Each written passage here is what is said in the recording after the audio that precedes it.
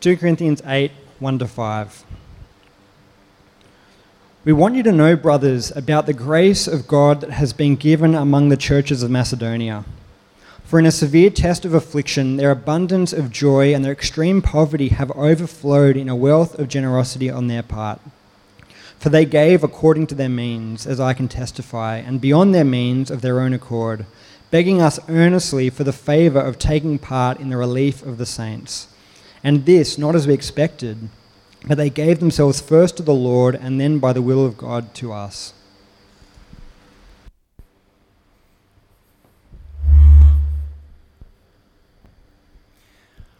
All right. My name's Jeremy. I'm the lead pastor here. Really good to be with you. And I've got your attention with that little bit of feedback there as well. But a great morning to be diving into God's Word. And if this is your first week in a church or with us here at City Light, just to be clear, this isn't the topic of every single week.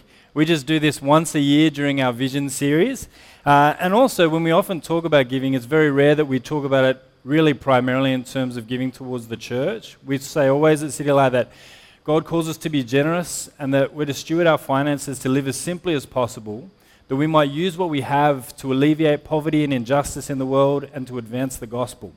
And so we are going to be focusing on that particularly this week. But also, if you're here and visiting, as Jacob said before, this is in many ways, we see the members of this church as supporting this ministry. So if you're visiting, we are not after your money. We just want you to hear the gospel and the word of God here this week. And I think it really should be a helpful week to dive in no matter where you're at. Whether you are someone who's investigating Christianity and would even describe yourself as kind of skeptical, or whether you're kind of finding out about Jesus for the first time, or you've been a follower of him for a long time, it matters what the scriptures teach about something like money because it gets right to the heart, doesn't it? I was reminded of this in looking over a short story recently that was written by Leo Tolstoy. If you're not familiar with Tolstoy, he's considered one of the literary giants of basically all time, but obviously Russian literature in particular. You may be familiar with his book War and Peace, which is a giant book that inhabits bookshelves all over the world and remains entirely unread, but it's a great thing to put on your bookshelf to make you look like someone who's well read. So if you've got one of those and you've read it, well done. But he wrote something a little bit shorter, and it was a story called How Much Land Does a Man Need? And that's the driving question of the whole story. It starts with the central character, and his name is Pahom. I don't know if I'm saying that right, but P-A-H-O-M, Pahom. And he's a poor man, and he says to himself in his heart, "We peasants always die as we are living with nothing of our own. If only we had our own land, it would be different." And so he scrounges everything he has, he borrows, he actually, hires out one of his sons to make a bit of extra money, and he scrapes together all he has, and he manages to buy a little plot of land, and he works that land, and it grows. He actually makes some money out of it. But not satisfied with that, he sells that land in order to buy some more fields and kind of expands his industry and takes in more money. And not being satisfied with that, he hears of this foreign land owned by a tribe called the Bashkirs, where land can be bought for cheap. And he thinks to himself, man, if I could just get there, I could get 10 times as much as what I have here. And so he goes, and he realizes that he has to go and meet the chief to ask for land. And so he meets the chief, and he says to him, "How much for land?" And the chief says to him, 1,000 rubles for 1 day. And he says, "I'm sorry, I think you've misunderstood me. I said, how much does the land cost?" And the chief says again, 1,000 rubles for 1 day. Here's how it works.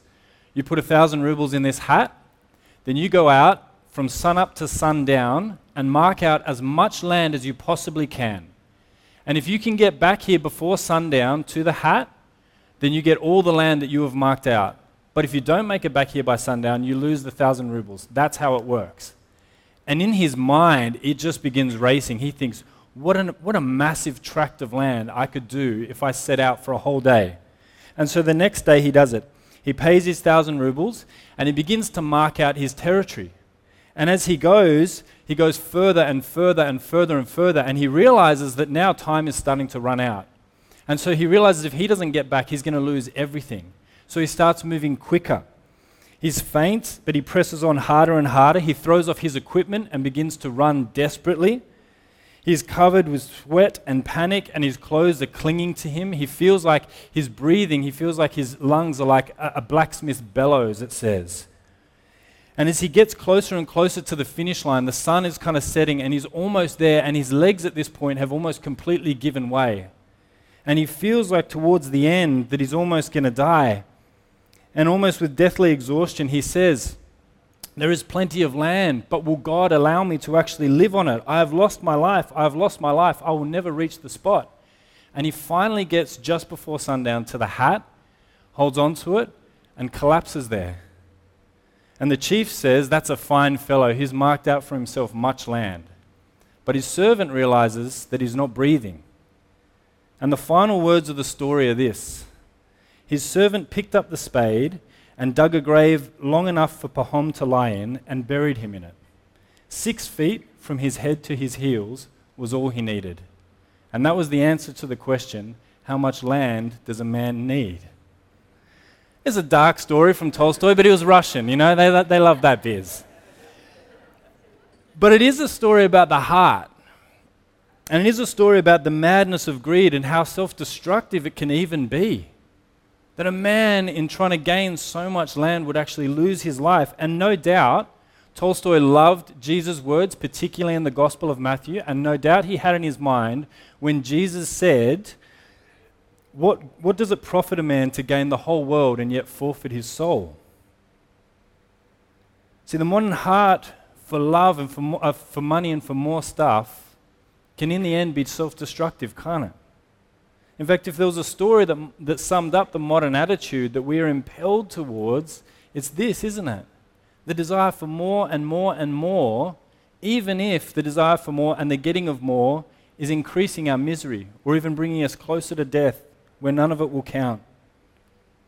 So what we'll see in the words of Jesus and in the message of 1 Corinthians today is that the gospel transforms our view of our stuff.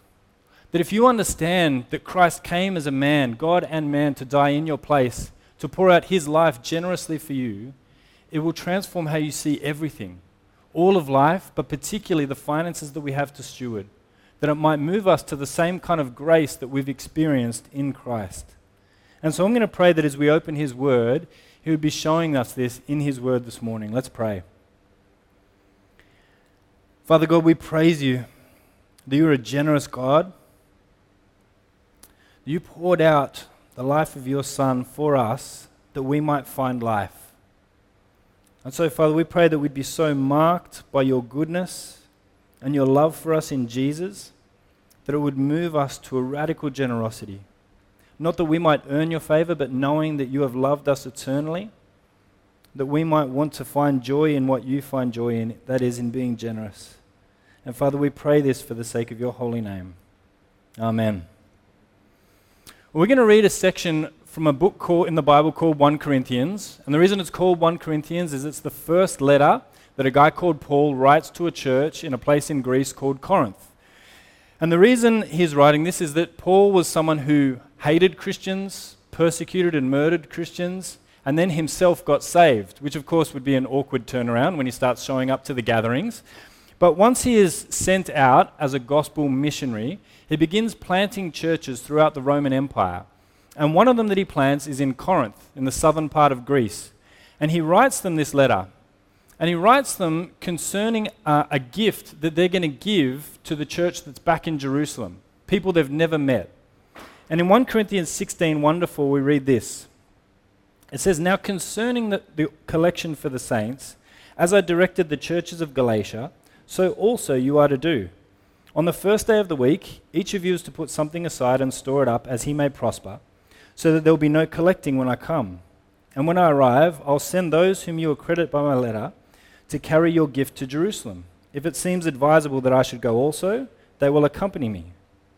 He starts by saying now concerning, because he's writing this letter to them because they've written a letter to him with a bunch of questions. And he's kind of just ticking them off as he goes.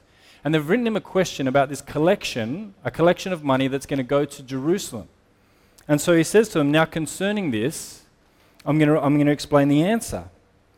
And the collection that's here is mentioned in other letters, but it's particularly mentioned in the letter of Romans in chapter 15, 26. We're told that the churches in the area gathered up some money to send to Jerusalem.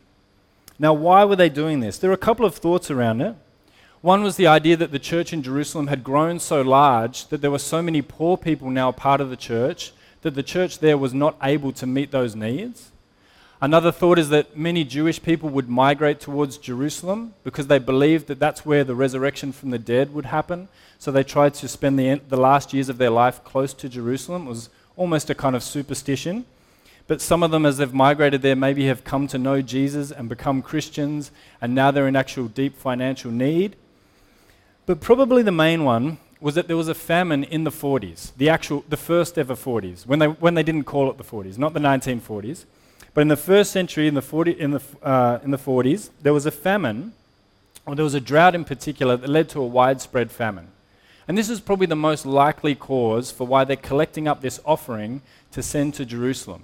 And so basically Paul is saying, hey, the church in Jerusalem sent us missionaries out with the gospel, and you guys came to find life. Now it's your turn to repay the favor. They're in need, and so we want you to help them. And so Paul is going around to all these churches kind of throughout Turkey and down to Greece, collecting up this offering that's now going to go back to Jerusalem. And so to do this, he gives them some principles. He kind of sends the message ahead of time to give them some principles. And the first one he says is, you're to give regularly and to do it on the first day of the week. He says, set something aside on the first day of the week.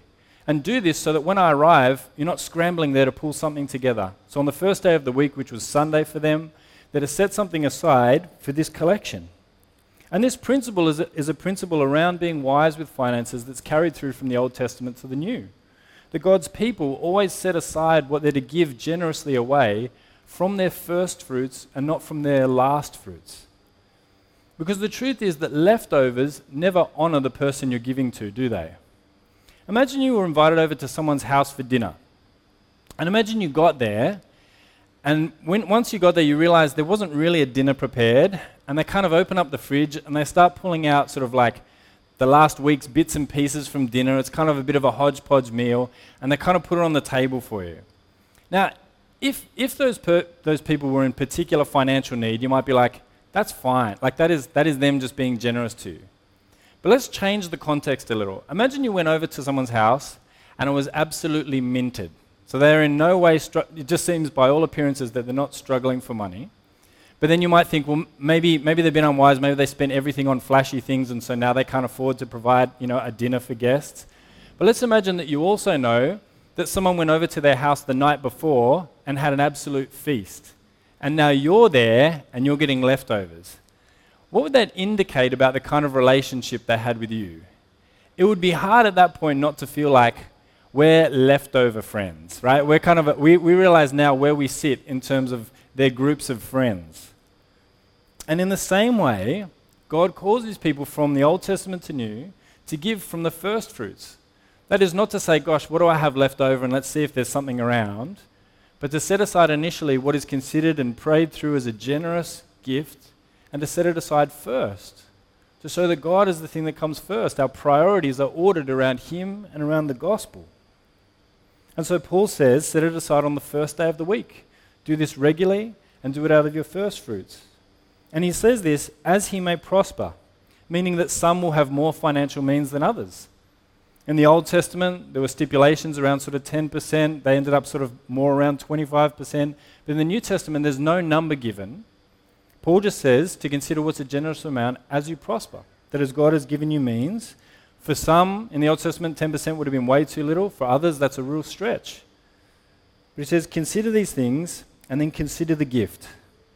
But if that was all that Paul had to say about being generous, that would be it. We'd be done for today and we could all go. And look, maybe that's what you were kind of hoping, but there is actually a little bit more to dive into here from Corinthians. And so for this, we dive into the second letter of Corinthians. The second letter that Paul writes, he writes as he's kind of on the way to visit these churches. And he sends the letter ahead to say, hey, I'm coming, and here's what's happening. And we pick up the letter here in 2 Corinthians 8 as he writes about this gift that he's going to collect. Look what it says at 2 Corinthians 8, 1-5. It says, we want you to know, brothers, about the grace of God that has been given among the churches of Macedonia. For in a severe test of affliction, Their abundance of joy and their extreme poverty have overflowed in a wealth of generosity on their part. For they gave according to their means, and I can testify beyond their means, of their own accord, begging us earnestly for the favor of taking part in the relief of the saints. And this not as we expected, but they gave themselves first to the Lord, and then by the will of God to us. So there's this famine going on in Jerusalem. All of the churches in the area are like, we want to give, we want to help out our brothers and sisters who we've never met face to face, but we know that they know Jesus like we know Jesus, and we want to help them out in their struggle. And so Paul is going around to these churches, taking these collections. And he's telling the Corinthians ahead of time, hey, I visited the church in Macedonia, and they laid out a massively generous giving. And not only that, but it's inexplicably generous. Because he says they weren't rich. It says here in the text that they gave out of their affliction and their poverty. And we don't know why it was that they were poor. Perhaps it was because we know they'd been persecuted in Macedonia for following Jesus. They may have had their properties seized or things taken from them. They may have been imprisoned. There's no description as to why it is that they're poor, just that they were, and yet they gave. And not only that, but it says they gave generously. It says here that they gave not only according to their means, but beyond their means. Paul almost describes saying to them, telling them to calm down. He's like, guys, like it's great to be generous, but just maybe wind it back a bit. There was such an eagerness to give. And it's not only that, because you might think, well, look, yeah, people can be coerced to give. You can sort of religiously guilt people into giving. You can kind of make them feel bad about others until they give. But here he says they gave with joy. It was their joy to be generous. Despite their affliction, despite their poverty, despite what they were going through, it was their joy to be generous. And why? What would explain this kind of generosity? Well, Paul says it's the gospel. It's the gospel that can transform our hearts like this. Come with me to 2 Corinthians 8, 7-8, when he says this. But as you excel in everything, in faith, in speech, in knowledge, in all earnestness, and in our love for you, see that you excel in this act of grace also. I say this not as only as a command, but to prove by the earnestness of others that your love also is genuine. And then he goes on in verse 9 to say this, for you know that the grace of our Lord Jesus Christ, that though he was rich, yet for your sake he became poor, so that by his poverty you might become rich. Paul says, look, when I went to Macedonia, I didn't have to twist their arm to be generous, but all it was them understanding the love with which they had been loved by God, understanding the gospel of grace, and it overflowed in this generosity. That as they experienced the grace of God, the God who owed them nothing, would lay down the life of his Son to save them, it just moved them to want to do the same. To emulate God's heart, that as it's God's heart to be generously joyful, that they would too. And so here Paul is saying, once you grasp this, it transforms everything. This is why in 2 Corinthians 5:21, he simplifies the gospel to this sentence. In 5:21 he says, he made him, that is Jesus, who knew no sin, to be sin on our behalf, so that in him we might become the righteousness of God. Jesus was spiritually rich. That is, he had no debt of sin. He is the only human to have walked in perfect love, that he oppressed, abused no one, and more than that he was willing to even lay down his life for his enemies.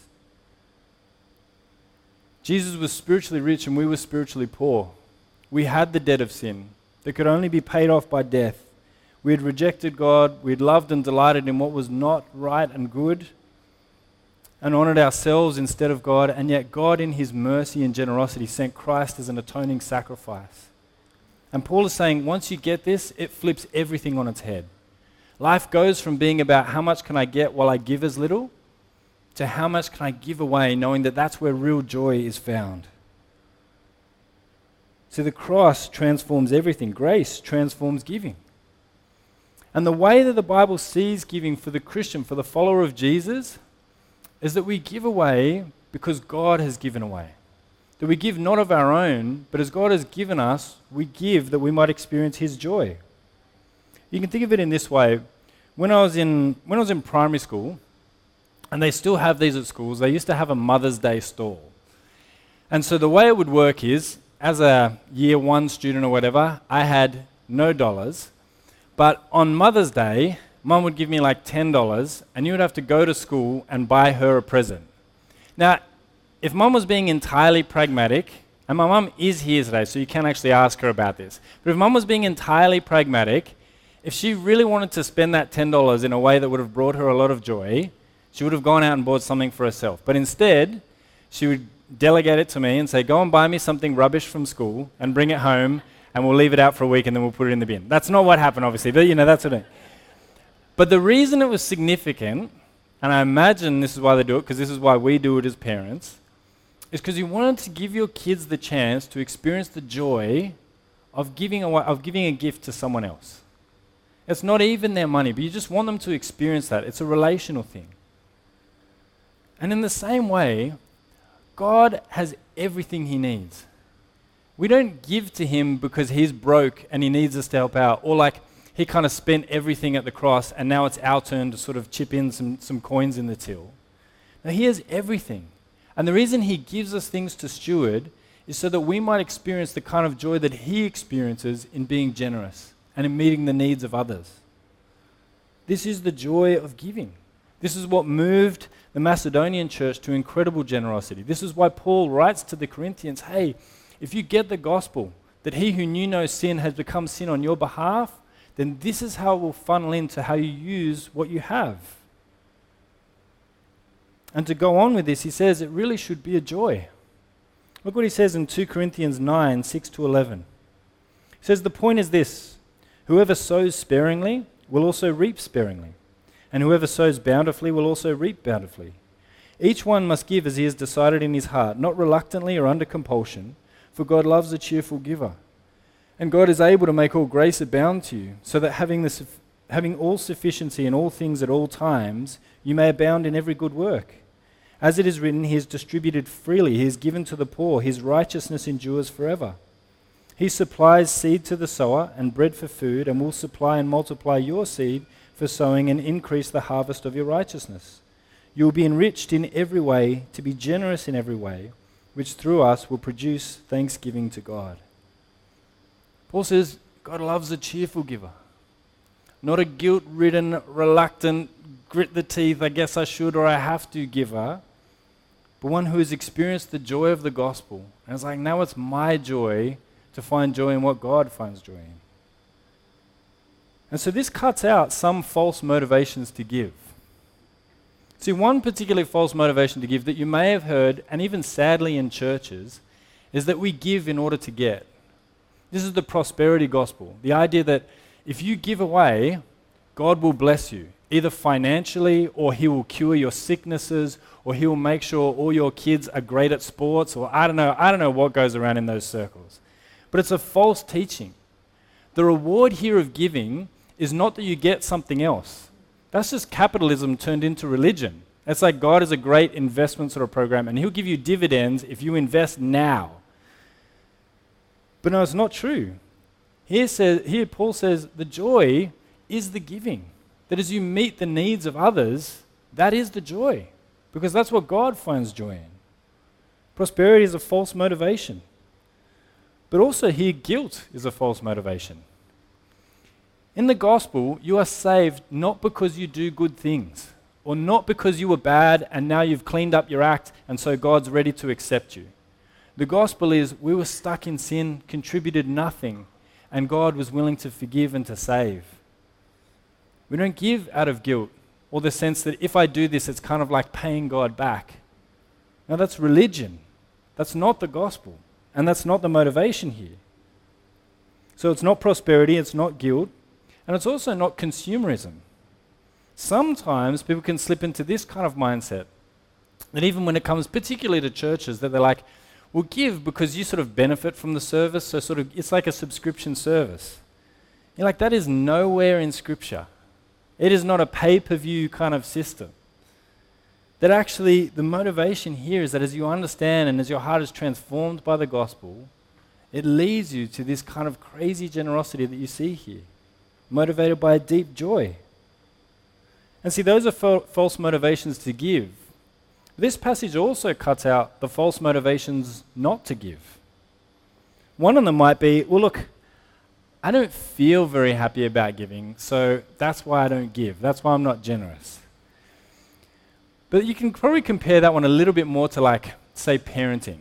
This may shock you, and I can say it because the kids are out at City Kids, but parenting is not always fun. But it's not like you could ever as a parent be like, yeah, parenting just isn't my vibe this year. And so we're just going to let the kids sort of work it out for themselves for a year until our hearts get back on track and I really feel like parenting again. No, I mean, one, I wouldn't be here anymore, I'd be in jail, so there'd be one thing. But the other thing is, of course as a parent, you're like, no, I know sometimes my heart lags behind my actions. And sometimes I need to be faithful to what God has called me to, and my heart actually catches up. And it's the same sometimes with being generous. We're like, no, I know in the gospel that this is where real joy is. And I know it requires me to trust God. And so there will be times when my heart goes before my actions and other times where it lags after. But at the same time, we don't give up on it being a joy. We don't go to just duty or just doing it because we're called to or because it's probably something I should do. But to pray, God, grant me this joy as I step out in faithfulness and be generous. The second false motivation to give is to be like, look, I'll do it once I have the means. And we kind of addressed this last week in Jesus' teaching in Matthew 6. There's these goalposts that keep moving that we're like, look, one day I will be in such a state of financial abundance that then I will be generous. The problem is, whatever heart you have now is the heart you take with you into the next situation. It's kind of like, you know when people are like, look, all of my relationships and everything's a mess, so I'm just going to hit reset on everything and move to a new city and then hope that everything will be different there. But the problem is you take yourself with you to the new city, the thing that caused all the problems in the first city, and so it just carries on again and again as you move around the world. Well, in the same way, giving ultimately is about the heart. If our hearts haven't been transformed or gripped by the gospel, they won't be in the next season either. See, here, Paul says the motivation is not to think, look, how much am I going to have to sacrifice that I might meet the needs of the poor, or that I might advance the gospel, or that I might so on and so forth. Now, Paul says the real question is, how much do I want to reap? How much joy do I want to experience in using this abundance to see other people flourish and to see the gospel go out and to see lives transformed? Where do I want to see needs met, where God has given me the ability to meet needs on the other side of the world? Where do I want to see the church grow and reach more people and see their lives transformed and turned around? Where do I want to see vulnerable people have their needs met generously by people who have no obligation to them? Where do I want to further the kingdom of God? William Wilberforce was a deeply Christian man who was instrumental in the ending of slavery in England in particular, but then it snowballed out across the world. And he wrote this. He said, by careful management, I should be able to give at least 1/4 of my income away to the poor.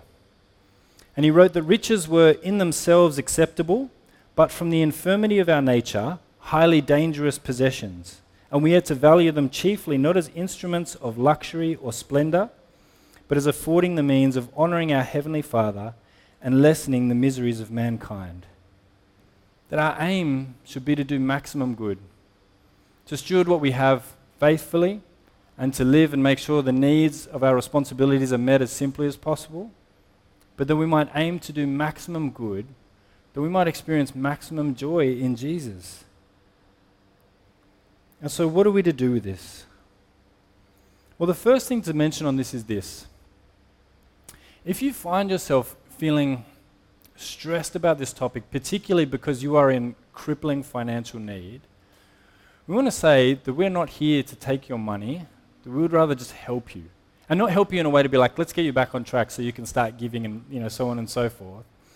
But we realize that sometimes it can be the case that you can end up in a financial situation that is so bad and that you feel so embarrassed about that you almost feel like there's no way out. And maybe it's because someone has defrauded you, or maybe it's through financial abuse, or maybe it's through some bad decisions or whatever it is that got you to this point. But to say that if you are in that situation, we really want to help you. And there are ways to get out of it and to be helped. And I know it's so difficult to overcome that first step of the embarrassment and the shame that comes with maybe being in that situation that you may be feeling.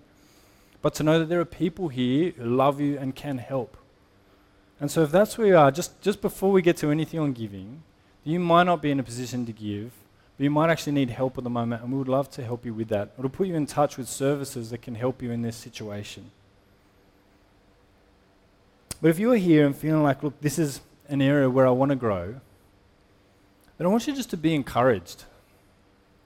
Be encouraged that even though this can sometimes be a topic that presses right in on the heart, this is an area where God works powerfully and transforms lives. See, remember what he says in 2 Corinthians 9:8. Paul writes this. He says, "And God is able to make all grace abound to you, so that having all sufficiency in all things at all times, you may abound in every good work." That's a lot of alls in there, just to cover all of the bases, right?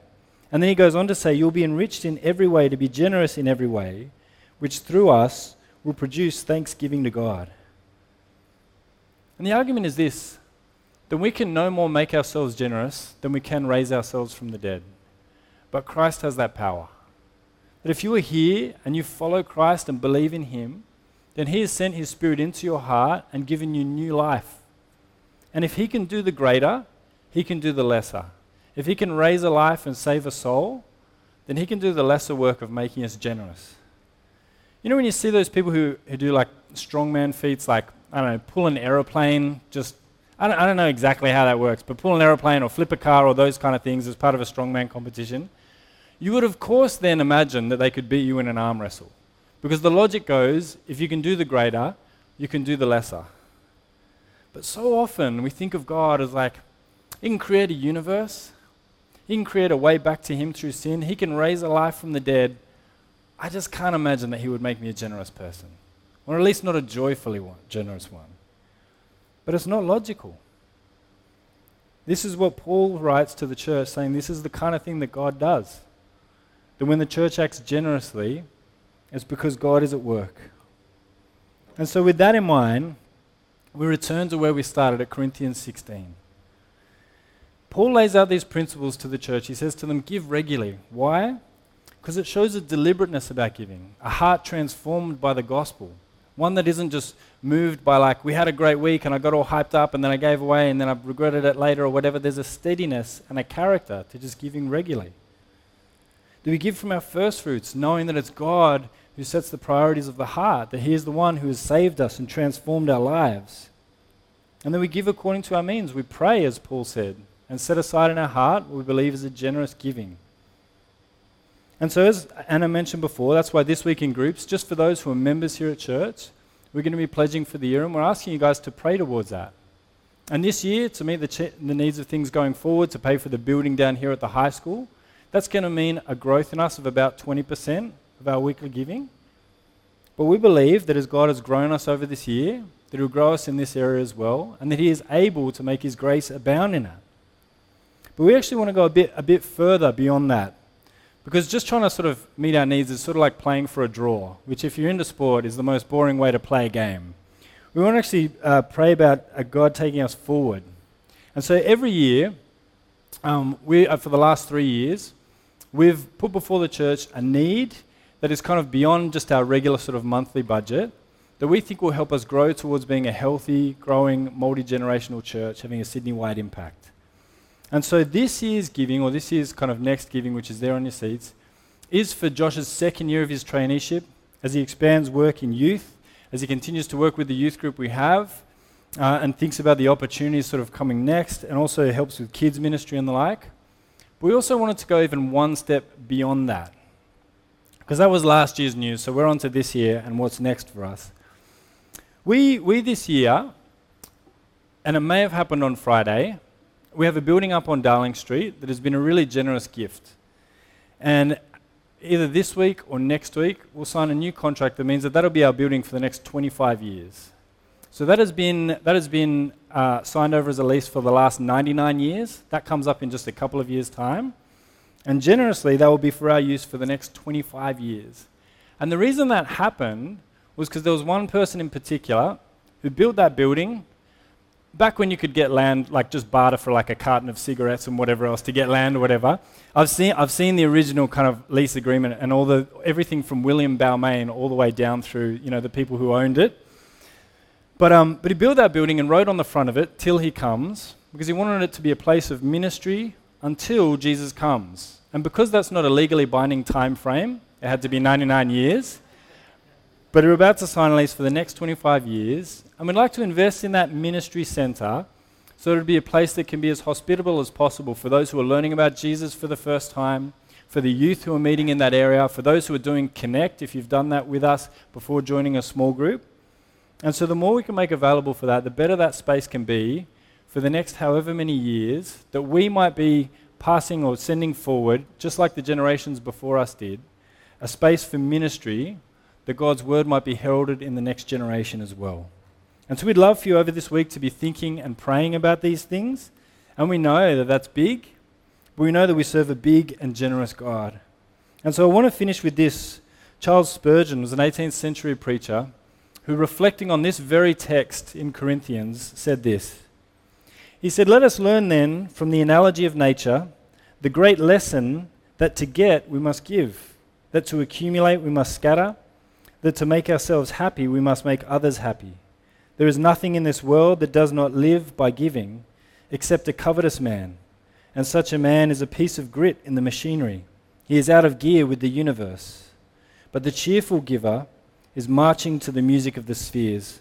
He is in order with God's great natural laws, and God therefore loves him, since he sees in him his own work." Let's pray.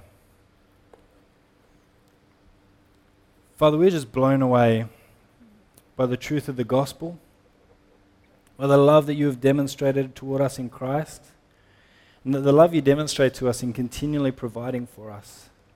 And so, Father, we pray that you would transform us, that you would renew us and refresh us by the gospel, and that in this it might overflow in generosity. And Father, we pray this not for our glory, but for yours, that a watching world may look in and see a community of people who are so transformed by the gospel that it transforms every aspect of our lives. That we would live out the gospel reality, that there is a God who presides over the universe, who is generous and loving and good and self-sacrificing, and that it is your joy to love us in this way. And so, Father, we pray that you would abound in us a great joy, and we pray this for the sake of your holy name. Amen.